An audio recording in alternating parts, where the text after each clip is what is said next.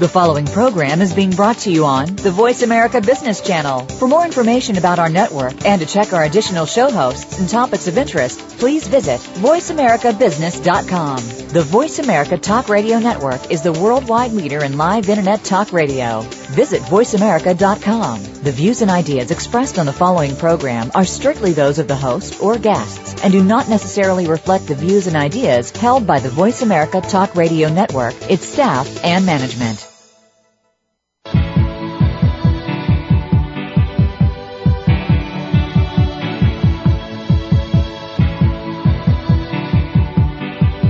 You are now about to take a journey with professional advisors Ken Smith and Ethan Broga on Empirical Investing Radio. To connect with Empirical Investing Radio, please call 1-866-472-5790. Fasten your seatbelts. You're going to need them. Just because the hosts have a sense of humor does not mean their advice won't change your life. Good afternoon and welcome to Empirical Investing Radio. I'm Ken Smith, along with my co-host Ethan Broga. Good afternoon as usual, Ethan. Hey, Ken. Good to see you. Good to be here. This show is designed to share with you insights on how to become a better investor and make a lifetime of smart financial decisions through the nature of the topics we discuss with financial planning and investment management. It's a show for investors who are serious about their money and professionals out there that want to share insights. Throughout the show, this show is being aired live as we speak, so if you want to chime in and comment or add your comments to anything we're talking about today, please give us a call at that number, 866-472-5790, and I believe they will punch you right into the show here, Ethan. I think that's true. We probably have, how many lines we have, Simon, like 15 or 20 lines? How many are Oh, we got a call right now. This is excellent. First caller.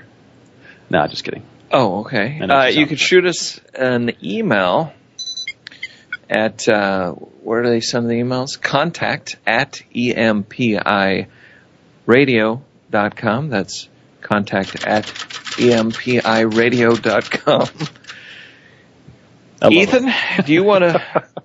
Today I was hoping we would talk about on our program, I know the market was down a little, but we tend to focus on bigger picture, longer term discussions that really do help investors stay focused on making the right decisions and not necessarily the day-to-day market, what we call noise, where the media, the financial media, is investment porn, as we like to refer to it as.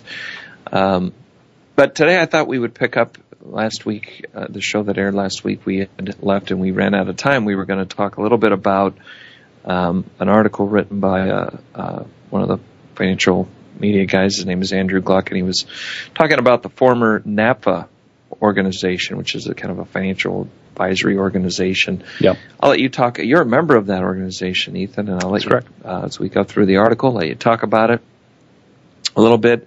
And he was calling into question the model of a commission-based type of compensation arrangement versus a fee-only. And I wanted to read that article and then dissect it. And again, if you're listening and you're an advisor out there, you're an individual investor, we'd love to hear from you, have you chime in. And then, Ethan, I thought we could talk a little bit about retirement planning in these, what people are calling turbulent and uncertain times, how that affects scenario planning for retirement and planning out a distribution and working on some of that. So I have some ideas Sounds on good. that, which are timely and appropriate. Before we do all that, though, Ethan, would you mind telling a little bit about what we do at Empirical, how we can help people outside of our radio program here? Yeah, sure. First, maybe we can speak to the individual investors out there. If you're looking to basically for some help and some guidance with your financial considerations, whether it be retirement planning, education planning, any variety of financial planning topics, we would love to hear from you. We've offered it in the past and we'll continue to do so, a free sort of portfolio review and situational review. So we'd be happy to get together and discuss your personal situation and see how we might be able to help. Or if you're not interested in ongoing help, we even offer hourly financial plans as well. So again, The number to reach us is 866-472-5790. Actually, that's the hotline. I think, unless you want to talk about it over the air, probably be better off giving us a call here at the office at the headquarters in Seattle at 206-923-3474. And also, if you're an investment professional out there looking to partner up with a well-established firm who has lots of experience and resources to help you focus on your clients while we can take care of things on the back end with the rebalancing, the portfolio and the investment research and so forth, we'd be happy to speak with you as well. More specifically, I mean, we're looking to grow around the country and add advisors to Empirical. We think we have a very good model of helping people. Yeah, no question about it.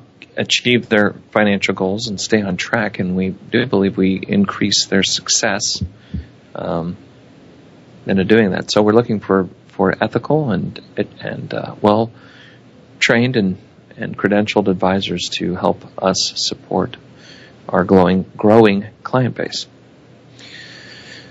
Excellent. Anything else, Ethan, on that? I think that sounds good. In regard to that? No? Okay. So let's dive into this. I got a little background music on a roll while I'm reading the article. It inspires me. All right. So is it Rocky? Themed to Rocky? No, it doesn't have that exact. But, okay. And so the article, I'm going to cue that up. The article here is one that we want to talk about was called "The Moral Compass of the Financial Advice Profession is Being Reset as Fee-Only Advisors Are Tarnished Again by Scandal" by Andrew Gluck. And if you Google it, you just see it's on this Advisors for Advisors page. Right. So it says, for consumers seeking professional financial advice, the world used to be so simple. Crooks took commissions while fee-only financial advisors were good guys. The National Association for Financial Planning, the organization for fee-only planners, were good guys. But those days ended long ago. Last week, we reported on a sworn affidavit by an FBI agent. I am an FBI agent. I just like to say that. I love that quote. That contained fraud allegations against fee-only financial advisor Mark Spangler of Seattle. And that's how this whole article kind of caught my eye, was because this Mark Spangler is a local advisor in the area that we happen to be. I see. In Seattle, and he also happens to be the former president of NAPA. Spangler thus became the second ex-president of NAPA in 3 years to be accused of defrauding clients. I'm going to skip the FBI documents here on their charges. In May 2009, James Putman, owner of an Appleton, Wisconsin RIA, and who served as NAPA president immediately before Spangler, was charged by the U.S. Securities and Exchange Commission with accepting $1.24 million in kickbacks. For the fee-only advisor movement, allegations of fraud against two former NAPA presidents are so sad. Apart from the human tragedy for Putman and Spangler, as well as the clients they allegedly defrauded, corruption charges against two former luminaries in the fee-only movement shatter any illusion that one mode of advisor compensation is morally superior to another. Hold that in your thought process, okay, Ethan? When we come back, I've got various questions and points I want to bring up about that. Okay, sounds it's good. not the mode of compensation that determines whether an advisor is honest. This is Andrew Gluck here, the writer. It's the advisor. NAPA was founded in the early 1980s, has always been regarded as a beacon in the financial advice industry. In the consumer press, reporters routinely cite NAPA as a source for consumers looking for a financial planner. NAPA has been a lead generation machine for its members, outflanking the Financial Planning Association with this key member benefit. At the New York Daily News and Worth from 1986 to 96, I was one of the many reporters in the consumer press who mentioned NAPA in stories frequently. I used NAPA's membership directory to find sources fast. It was like a Rolodex. Like the rest of the financial press, I bought the notion that fee-only advisors are morally superior. I might have to continue this after the break, Ethan, but I'm going to keep hard charging. Okay. From 1996 through 1998, when Mark Spangler led NAPA, so it's 98 is when he ended that, I was transitioning from the consumer press to the trade press, and I launched a client newsletter business. Initially, I only sold my client newsletters to fee-only advisors because I worried that commission-taking advisor might use my words to rip off an investor. That's how much I believed in the moral superiority of fee-only advisors. And that's why I'm so deeply saddened by the allegations of fraud against Spangler. Fee-only advisors portrayed themselves as more ethical than other advisors. They were supposed to be better than this. Over the last decade, however, I suspected the day was coming when being fee-only was no longer a legitimate differentiator among advisors. It's happened in slow motion, but it's still so upsetting. People get corrupted. They make compromises and lose their integrity. Fee-only advisors are ultimately about as dishonest as the next guy. Where does this leave the financial profession? I believe the moral compass of the profession is being reset. To be sure, scandals involving the leaders of fee-only advice movement forever end the right of fee-only planners to claim moral superiority. They deal a fatal blow to the notion that advisors working on a fee-only basis are more ethical than those who accept commissions. Let's take a quick break, Ethan, and then we'll pick up on the rest of this article, and then we'll get into our commentary and get all our listeners' feedback too if they want to chime in. We'll be back directly. Sounds good.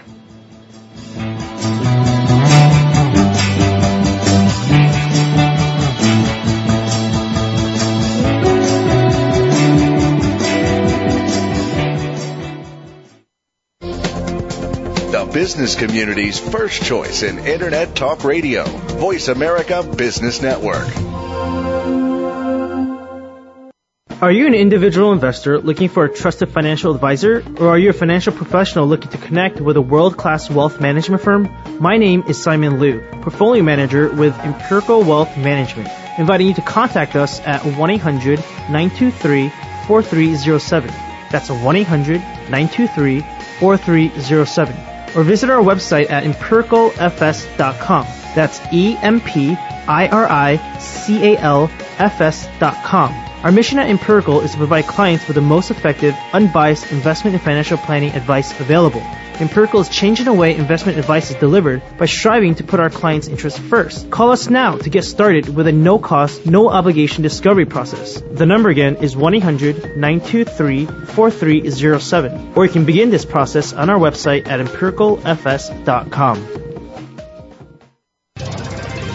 Tune in to the Voice America Variety channel on the Voice America Talk Radio Network. Voice America Variety broadcasts a diverse array of topics reaching a global community. Our experts come from all walks of life, and the topics they discuss are everything from current events, arts and entertainment, leadership, parenting, relationships, self-improvement, career advice, and a variety of other topics. Check us out today. You're sure to find something of interest. Voice America Variety. Talk on today's hot topics.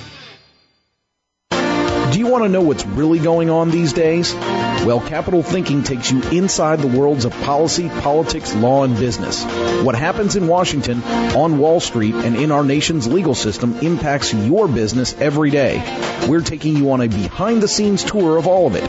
Each week, we bring you unfiltered conversation with a variety of influential policymakers, lawyers, and business leaders. I'm Kevin O'Neill, and I'm your host as Capital Thinking tours the halls of power.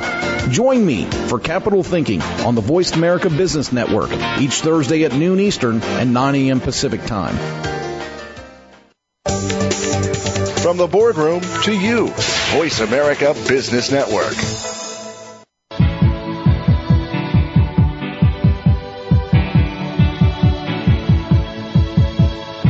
You are listening to Empirical Investing Radio with Ken Smith and co-host Ethan Broga. To call into the program with a question or comment, please dial 1-866-472-5790. That's 1-866-472-5790. You may also send an email to contact@empiradio.com. Now, back to Ken and Ethan. All right, welcome back to Empirical Investing Radio with Ken and Ethan. If you want to reach us and chime in on the show here, 866-472-5790, 866-472-5790, or shoot us an email at contact@empiradio.com. Ethan, going into the break, I was finishing up this article by this reporter, Andrew Gluck, about the two former NAPA presidents, and I'm going to have you explain a little bit about what NAPA is and what that means in a second. I just got a couple of more paragraphs here to read about the article, and I'm just going to pick up, to be sure, scandals involving the leaders. This is Andrew again, end of the article. To be sure, scandals involving the leaders of the fee-only advice movement forever end the right of fee-only planners to claim moral superiority. They deal a fatal blow to the notion that advisors working on a fee-only basis are more ethical than those who accept commissions. NAPA members for years have looked down on advisors who accept commissions, saying that it was an inherent conflict of interest. Meanwhile, many advisors who accept commissions have said NAPA members display an unwarranted, holier-than-thou attitude. If reason were to prevail, both sides would coalesce around mutually beneficial professional standards. Now that it is clear that the mode of compensation is not the determining factor in defining standards in the financial advice profession, other approaches can become the focus. That could be good. NAPA should publicly address the integrity issue. Serious soul searching is needed. That's the end of the article. Ethan? So I thought maybe we could talk about this in a broader spectrum for our listeners. We believe everybody needs professional help. And the more they begin to accumulate and have at risk, even more reason they should go out and have some professional help, and that help should be as much as possible on the same side of the table and somebody that you trust. But maybe talk a little bit, Ethan, here. First, let's start with the NAPA organization. What exactly is this thing? Yeah, the NAPA organization, I've been a member now for a couple of years, and I'm looking at their website now just so I can read it to you folks. They basically have three guiding principles. The first one is to be a beacon for independent, objective financial advice for individuals and families. Number two, to be the champion of financial services delivered in the public interest. And then number three, to be the standard bearer for the emerging profession of financial planning. So, in essence, they have two other objectives, which is fee-only advice. So, advice that is delivered within the context of the client's whole situation, and also have the compensation be delivered without any commissions, basically. So, I basically don't have any products to sell, that sort of thing. Just more holistic financial planning advice. So that's kind of the essence of NAPA. And to be a member, you have to go through a bit of a process. You have to submit a sample financial plan that details with all the different aspects of financial planning, and then have that peer reviewed, then accepted by NAPA, and then you can become a member. So it isn't like you just go ahead and sign up and all of a sudden you're a member. You got to go through a pretty good series of hoops and work to become a member of the organization. Right. It's not an easy thing by any means. Well, so is it a requirement then, just to clarify this fee-only, that you work in a fee-only capacity? Correct. You got to be fee-only, and you got to deliver comprehensive advice. Okay. In other words, you can't just offer advice that's situational relative to, say, takes into account the entire financial picture rather than one particular thing in isolation. Okay. So would it be reasonable then that, does it say anything about moral superiority in their charter of a fee-only model, or did they say, hey, we're an organization that is working with fee-only advisors, and so that's part of the requirement, is because we don't want these all mixed in. We just, for this organization, right? You can't have no other forms of compensation. So where does it say? Is there anywhere on there where it talks about moral superiority of a fee-only advisor? Is that? I haven't gone through the whole site, but It just says that I'm just curious. They're looking for highly trained professionals who are committed to working in the best interest of those individuals they serve. And in the view of NAPFA, in my personal opinion, is that NAPFA, or rather the fee-only model, is the best method for that, to avoid conflicts of interest. Now, when they say former and some of the things, because it talks about a fiduciary oath, if you're an investor and you're making a decision, to me it seems like common sense. I'm a little shocked that it took this Andrew person 10 years to figure out that there could be a corrupt person who decides to go in a fee-only platform. It seems so obvious to me that it's almost ridiculous that, of course, individuals, just like you have corrupt police officers, corrupt politicians, corrupt doctors, right, people that we put in very trusting positions, exactly, right, where the public relies on corrupt people who run charitable organizations and foundations, religions, other things that have as their mission to do good for the public and for the people that they serve. And then you have the individual being corrupt, and right. But does that necessarily diminish the ideals of some organization and what it may stand for? So something that was set up to do good, does one corrupt person who no longer works at the organization, by the way, and hasn't been in charge of the organization for 10 years or more? As I read further on, a little bit of additional research, like with the most recent one here, the Spangler guy, not only was he not doing that, I don't think he was doing fee-only financial planning or advice. He was involved in private equity dealings and was raising capital. And what he was being charged with, in essence, was, hey, you told investors you were putting their money in publicly traded securities, but you actually put it into private companies that you were funding, that he was involved in, right? So one of them was this Tamarack Group. But I don't know how that relates to the fee-only being a flaw. So if you hold all things equal and say, hey, there are going to be, and to me, if it was on an individual level, a criminal, I would think, would much rather have something that provides them the guise of, rather than be in a system that is flawed from the beginning. If you were a criminal, wouldn't you rather go to a system where you say, hey, as far I have less to overcome, right? Than if I'm working in the bank, I probably have more access, right, to get. It just seems natural to me that wouldn't necessarily mean, a criminal's going to go, well, geez, I'm not going to take a job with a fee-only advisor because they're too ethical there, or. Yeah, sure. I don't know. I'm on a journey here with you, but the real question then would be, does this call into question, if you were an individual, if it was your wife, your parents, family members, brothers, would you say, hey, really it doesn't matter, go to a commission-based advice solution, or go to one that's set up by some firm that has a lot of stuff going behind the scenes and money's being kicked back and paid, or would you say, you know what, I wouldn't mind it. I think I'd prefer if you went to a guy or a girl who got paid to give you advice, independent, advice. And it didn't matter what product, they weren't recommending products because they were getting kickbacks from those products, or they got a higher commission on that product, or because it's what the company told them to sell.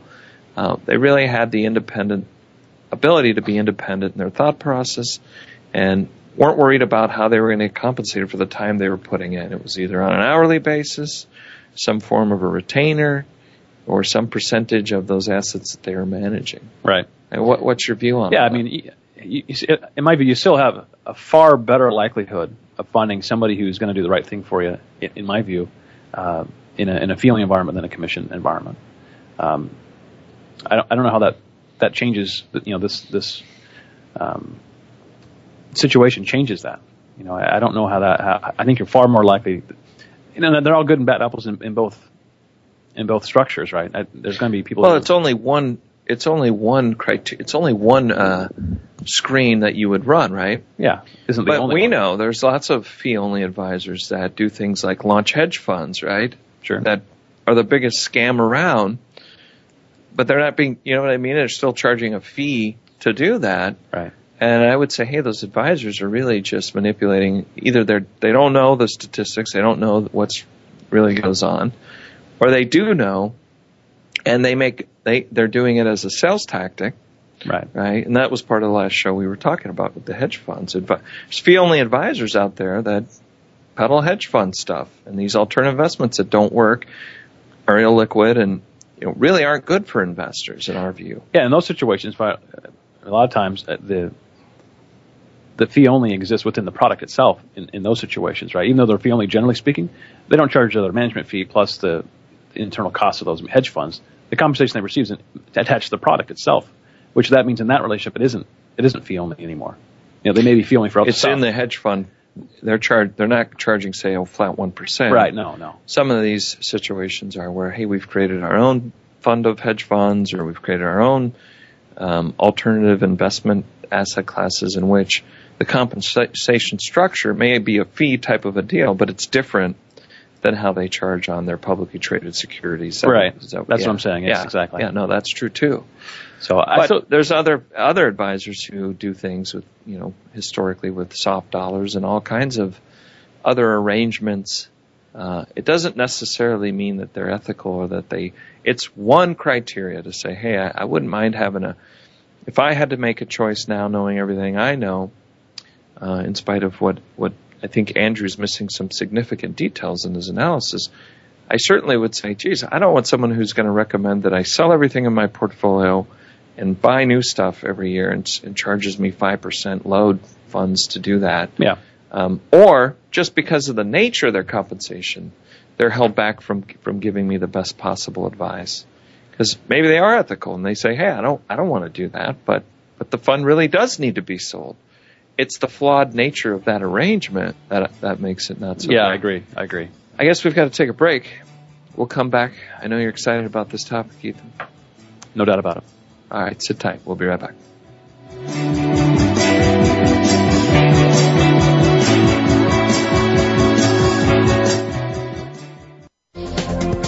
The business community's first choice in Internet Talk Radio. Voice America Business Network. We spend 70% of our week in the office. What is the difference between enjoying your job and enduring it? The number one motivator is a positive work environment, and that's where Real Recognition Radio comes in. Join your hosts, Roy Saunderson and S. Max Brown, as they take a look at the positive factors of the workplace, such as employee rewards, recognition, incentives, and much more. Tune into Real Recognition Radio, Tuesdays at 1 p.m. Eastern, 10 a.m. Pacific, on the Voice America Business Channel. Are you an individual investor looking for a trusted financial advisor, or are you a financial professional looking to connect with a world-class wealth management firm? My name is Simon Liu, Portfolio Manager with Empirical Wealth Management, inviting you to contact us at 1-800-923-4307. That's 1-800-923-4307. Or visit our website at empiricalfs.com. That's EMPIRICALFS.com. Our mission at Empirical is to provide clients with the most effective, unbiased investment and financial planning advice available. Empirical is changing the way investment advice is delivered by striving to put our clients' interests first. Call us now to get started with a no-cost, no-obligation discovery process. The number again is 1-800-923-4307. Or you can begin this process on our website at empiricalfs.com. We hear it and read about it every day in the news. Stock prices plunging, home prices receding, and unemployment rising to levels not seen since the Great Depression. How can you preserve and increase your wealth in this kind of economy? Tune in to Turning Hard Times into Good Times with host Jay Taylor. Jay will explain the decline of our monetary system and the economy, and will give you winning investment ideas and the tools to protect and increase your wealth. Turning Hard Times into Good Times with Jay Taylor can be heard Tuesdays at 3 p.m. Eastern Time, noon Pacific Time on the Voice America Business Channel. Voice America Business Network. The bottom line in business.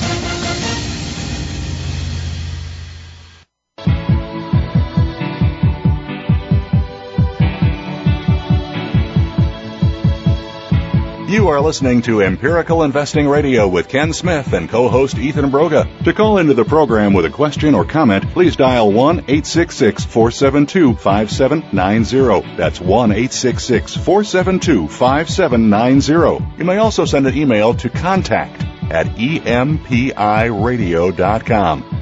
Now, back to Ken and Ethan.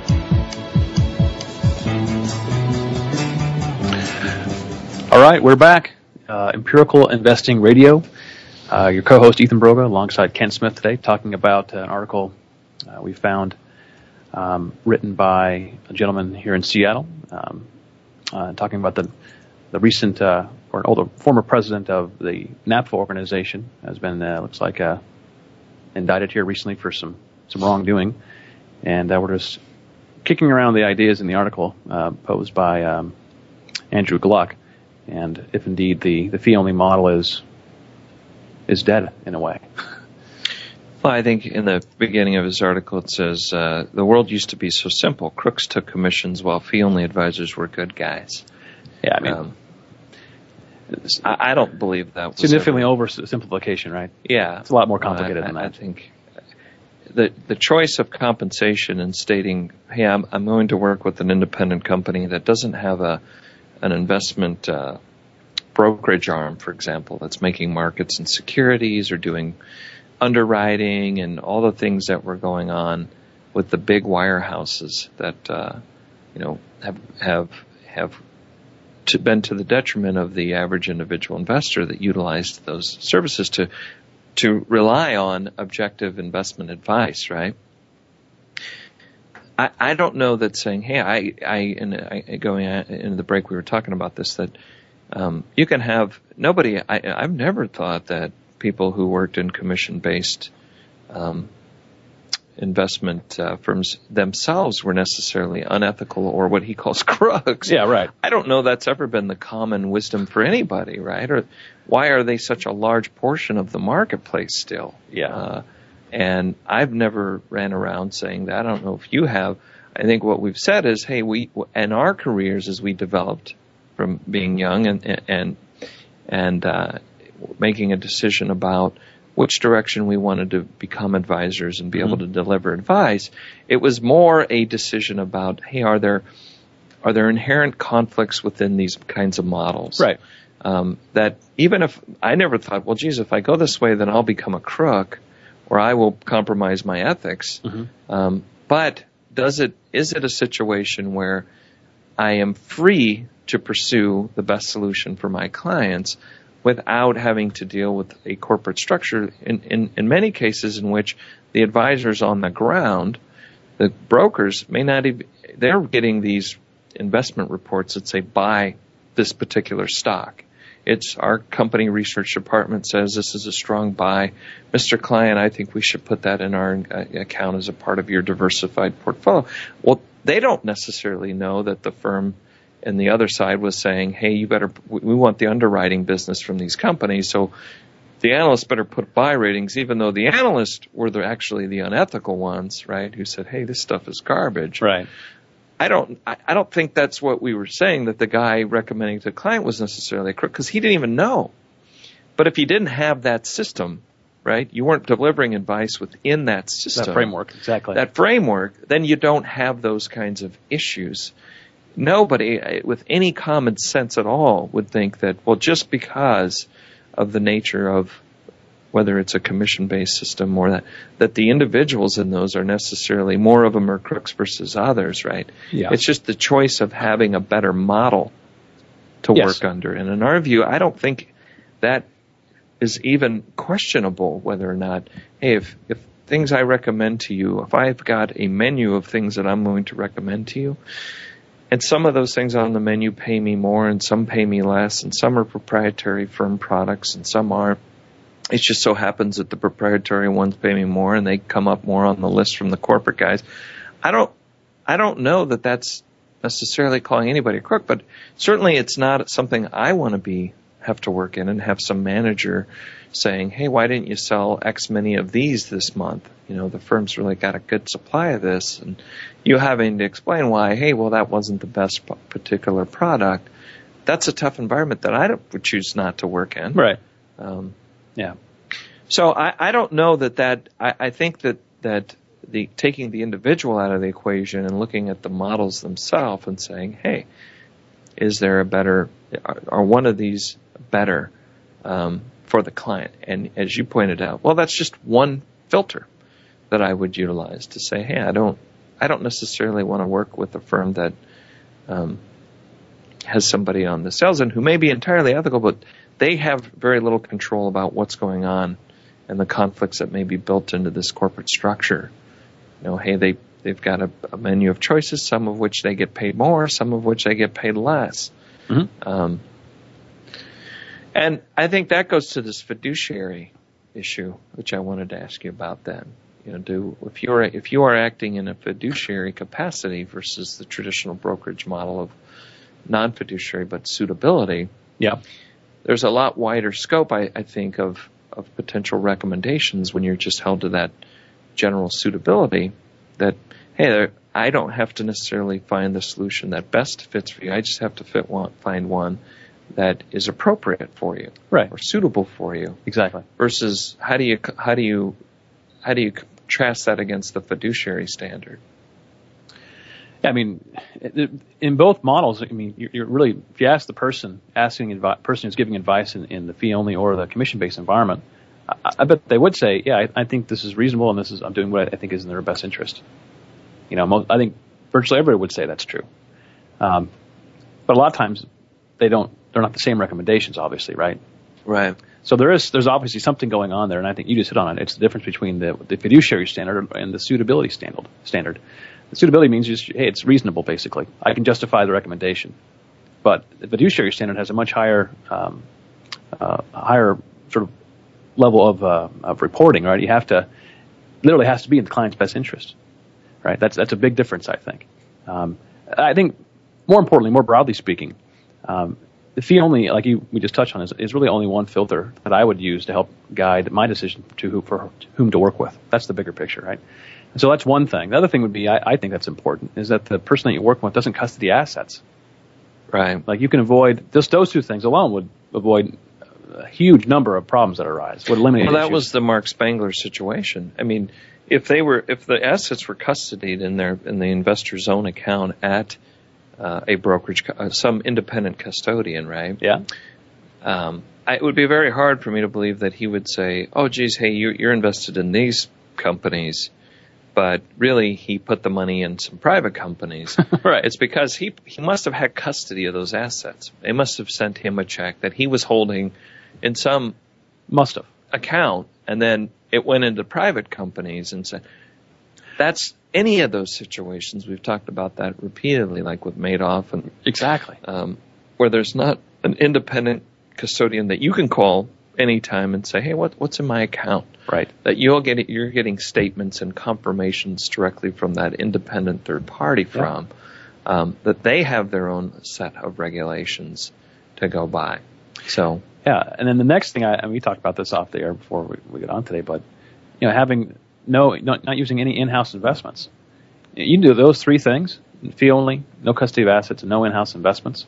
Man, you're going to eliminate 99.9% of the possible problems that could exist out there within the context of an advice and an investment experience as a consumer. You're certainly going to reduce them. And you certainly, yes. If you know what the fund companies are, I mean, I'd like to do a little reading about the previous president who says there was kickbacks. I don't know who he was getting kickbacks from because I don't know that article. Yeah. But if you knew the fund companies, certainly you'd be able to verify some of that independently as well. Mm-hmm. But to find out, was there a situation where kickbacks were more easily, and that's what I want to find out, and I'll get that information. We'll talk about it next show. But and then the various credentials that are out there. There's a lot of them. Yeah. But for me, the real important ones are the Certified Financial Planner, CFP, mm-hmm. A CPA, and on the investment side, if someone's doing primarily research, maybe the CFA. Yeah. Although I don't believe the CFA to be the best possible designation for someone doing general one-on-one financial planning. Yes, right. There's really not a lot of planning involved. It's more about securities analysis. Right. So it's a good one, but I like the CFP because it is so broad and very well rounded.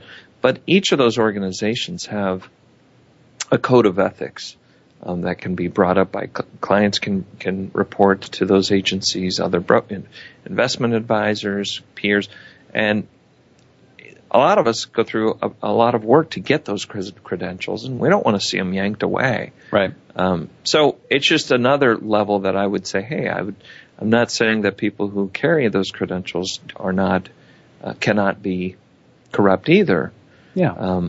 But let's put this all in perspective as well, Ethan. You've got thousands and thousands of very ethical, good financial advisors out there that aren't ripping people off. If all of them were crooks, we probably wouldn't hear about it as much as we do in the media. It's because they're it's a rarity. Drooling to find somebody who's ripped an investor off, right. So they can report it because it is always so shocking, right? That when it happens. But I don't want you to believe that that's the majority or anywhere near. Not even close. The vast majority of what goes on in all those worlds, whether it's the commission side or the fee-only side. Agreed. What else do you have to say about that, Ethan? And I'd like to shift into a little bit of retirement chat and then we get into the next segment. Yeah, just in summary, I guess let's summarize the timing of all these things with the Mark Spangler allegations and so forth. So he wasn't working again in a fee-only environment at the time in which these allegations had taken place. Or I don't believe so. No. Yeah, and it wasn't the president of the. Yeah, he wasn't currently the president of NAF. It's 10 years ago, and so I don't know. I find that the article's a little over the top with its conclusions. I guess in terms of that particular organization, I'm not saying everyone should trust any organization like that. I mean, but I certainly wouldn't disparage what they stand for, because someone who used to work there 10 years ago wound up doing something unethical. Imagine if every company that was out there was held accountable to what previous employees do 10 years after they leave the company. You know what I mean? It seems a little absurd to me if you were to say, hey, there was somebody that worked at GE 10 years ago, they left, and then they wound up doing something fraudulent or whatever. Right. So should everyone stop utilizing GE products? I don't really quite get that. Or does it diminish what values GE or any other company might have? Sure. I don't think so. I agree. Enough said. We've got to take a breather. We'll come back for the last segment and start talking about a little retirement. Let's do it. We'll be right back.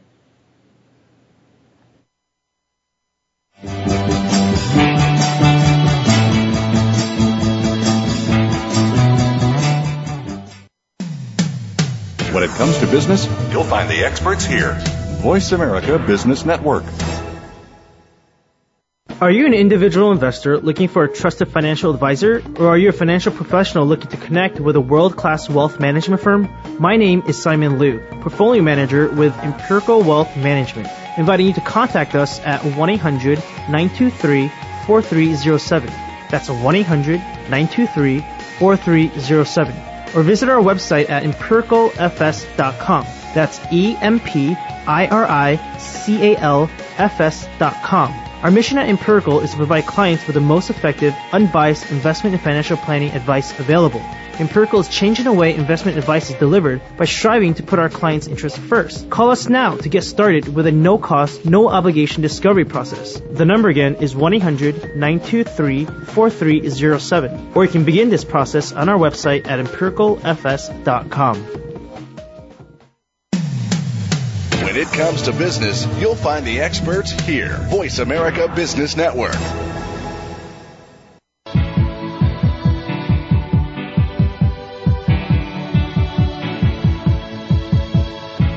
You are listening to Empirical Investing Radio with Ken Smith and co-host Ethan Broga. To call into the program with a question or comment, please dial 1-866-472-5790. That's 1-866-472-5790. You may also send an email to contact@empiradio.com. Now, back to Ken and Ethan.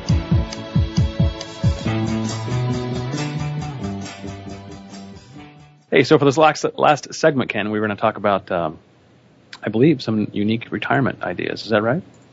Well, I don't know how unique, but I thought we could just bounce some ideas off, give our listeners some food for thought. And I know you've put a lot of effort into a program that we've been working on for clients who are getting close, related to the decisions about Social Security, for example, how to maximize that. And I think with the lower market returns the last few years now, people really have to look at all the areas where there's certainty. And we talk about where, hey, if we're going to take advantage of maximizing our wealth, start with the areas that are controllable and certain first before you're worried about picking stocks or things that on a day-to-day basis are very hard to control. Agreed. And so those kinds of things are minimizing taxes, right? Yep. Maximizing pensions and payouts, distributing funds from your various asset buckets in the most efficient way on a tax basis and making it last. So I know you have put a lot of effort into designing what you are calling 5 secrets to a successful retirement that revolve around some of these decisions. Yep. And what I've been spending some time on lately is thinking about the distribution decisions. And yet I was just reading an article in the Financial Planning Journal of Financial Planning, Scenario Planning for a Complex Retirement Outlook, and talks about how people's views about retirement are changing. Clearly they're assuming lower rates of return in the future than they have in the past. And a little comment, I'd like to talk about that for a second, but it is kind of interesting if you were looking in the late 90s what planners probably and investors were using as returns for figuring out how much money do I need in an account to retire, and then how much can I withdraw. Those numbers were probably artificially higher than they should have been. And how now I would suspect that a lot of people, professionals and individuals, may be using numbers that are very low. And so one thought I had, and when you think about traditional planning, that you need to figure out, well, how much should I have in a bucket, when I get to retirement? And then what you kind of do is say, okay, well, once I have that amount, and then I back out taxes, and I understand what those buckets look like, right? And so in your presentation, you talk about you have your taxable accounts, which are, money going into that is after tax. Right. Investment earnings and capital gains are taxed along the way as they're realized or distributed. Yep. And then when you make withdrawals out of that account, to the extent that it's the principal you're pulling out and not realized gains, it's going to be after tax as well. And then you've got your pre-tax buckets, which are your traditional IRA accounts and 401ks that were pre-tax. Now you can, for a lot of companies now, you can do a Roth within a 401k. And I think there's some unique benefits of that. If in your plan you don't have a lot of anything or a lot into a Roth, even if you're in a high bracket, I like the ability to put in, because the individual Roth accounts, if your income if your income goes up, you basically become phased out of being able to make a contribution to that. Right. So that's a decision that someone can make. And those pre-tax, if you put it in pre-tax, you get your current immediate deduction, but the principal and the investment earnings come out and are taxed as ordinary income, right, in that bucket, which may or may not be the best deal. It depends on all periods of your life. Right. So that's part of your talk, right, is, hey, when we look at converting, does it make sense to take, if I've spent my lifetime and someone who's getting near 60 now hasn't a good chunk of their time probably was putting into a pre-tax bucket. Yeah, usually. It was, 97 when the Roth came out, 1997, I think, is Sounds about right. the time. So maybe they have 10 or 11 years, but if they were in the peak of their earnings, right, during that period, someone who's 60 now, was in a pretty good peak, so they may not even have been able to put in a Roth much. So you talk about the benefits of looking at conversion, particularly if you're retiring before you're before you're 70 and a half and have to start making those RMD, those required minimum distributions. Right. And age 50 to 70, there's a lot of planning we can do around your tax bracket. And if you stop working, you're not going to have as much income. So you can start doing that. That's right. And then you have that Roth, which if you can put in along the way, it's after tax but comes out completely tax-free. Yep. And then we talk a lot about, well, how do you strategize in such a way that you put different types of investments in each of these buckets or pools so that you maximize that. And all the point of that, right, none of that really requires any, if we do this planning, it can literally add up to thousands, tens of thousands, hundreds of thousands of dollars over the course of an average investor's lifetime. On the average person, what they need when they're age 50 or 60, and they're thinking about retiring, or 65 even, and it's a lot of money that has nothing to do with market withdrawal. That's right, exactly right. Stock market returns. Right. But coming back around on the return thing, I think that looking at returns and dividing it up over your entire retirement time horizon, and dividing up your goals is something that I'm designing and working on, that I think we'll be able to incorporate, rather than having it all in just one big bucket or one big pool. I've been spending a lot of time thinking about and working on, how do you solve this distribution issue? I need to get this amount of money out of my portfolio, and I need it, and maybe there's different phases that people have, right? Jack wrote a paper, one of our partners, a while ago about that, hey, the first 10 years into retirement, I'm taking out a lot, I'm traveling while I'm healthy. The next 10 years, maybe things go down, but the 10 years after that, my expenses go back up because medical costs and things of that nature. And then they phase back down again. Yeah. But it's really the biggest issue I think most people face if they don't want to just wing it and say, hey, I hope this works out. One night I'm going to El Gaucho down here in Seattle, and if that doesn't work, pretty soon I'll be at Denny's. But I'm okay with that. But if you like a little more certainty, right, and you want to make sure you're not living under the bridge here because you spent your money too quickly, it takes some serious thought and planning. And again, the more things we can whittle away at that are certain, the better.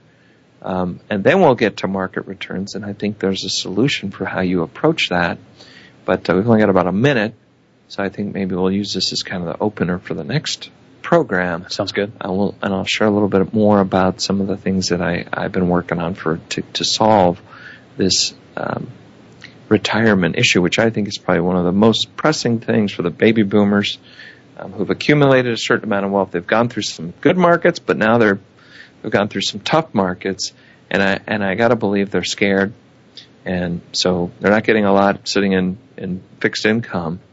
But maybe they're too afraid they don't know what the right mix of stocks is, and they just don't know how to get this put together that's going to last them in their lifetime. Right. And it takes a lot of planning and a lot of thought process. Agreed. And that goal may be separate from the goal of, hey, I wouldn't mind leaving something or having some kind of a cushion along the way. So I want to talk a lot about that maybe over the next several shows, because I think it's so important. And the more volatile the market is, and the more scary things look, I think the more important and critical this is to get it right. So, and to get some help along the way, and that's what we want to try to do. Exactly. Anything else, Ethan, before, I think that's a good stopping point. I mean, we got a few seconds here. No, I'm looking forward to the conversation. I think that it'll be enlightening and be exciting to share with people. Okay. Well, maybe we'll start next week's show with a little bit on this retirement issue. Sounds great. All right. Well, thanks a lot, and tune in next week.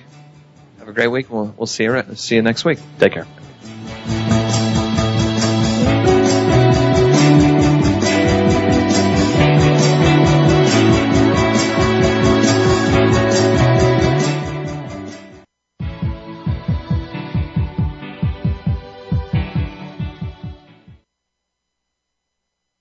Voice America Business Channel. And for more information about Empirical Investing Radio, please call 800-923-4307. We'll see you next week.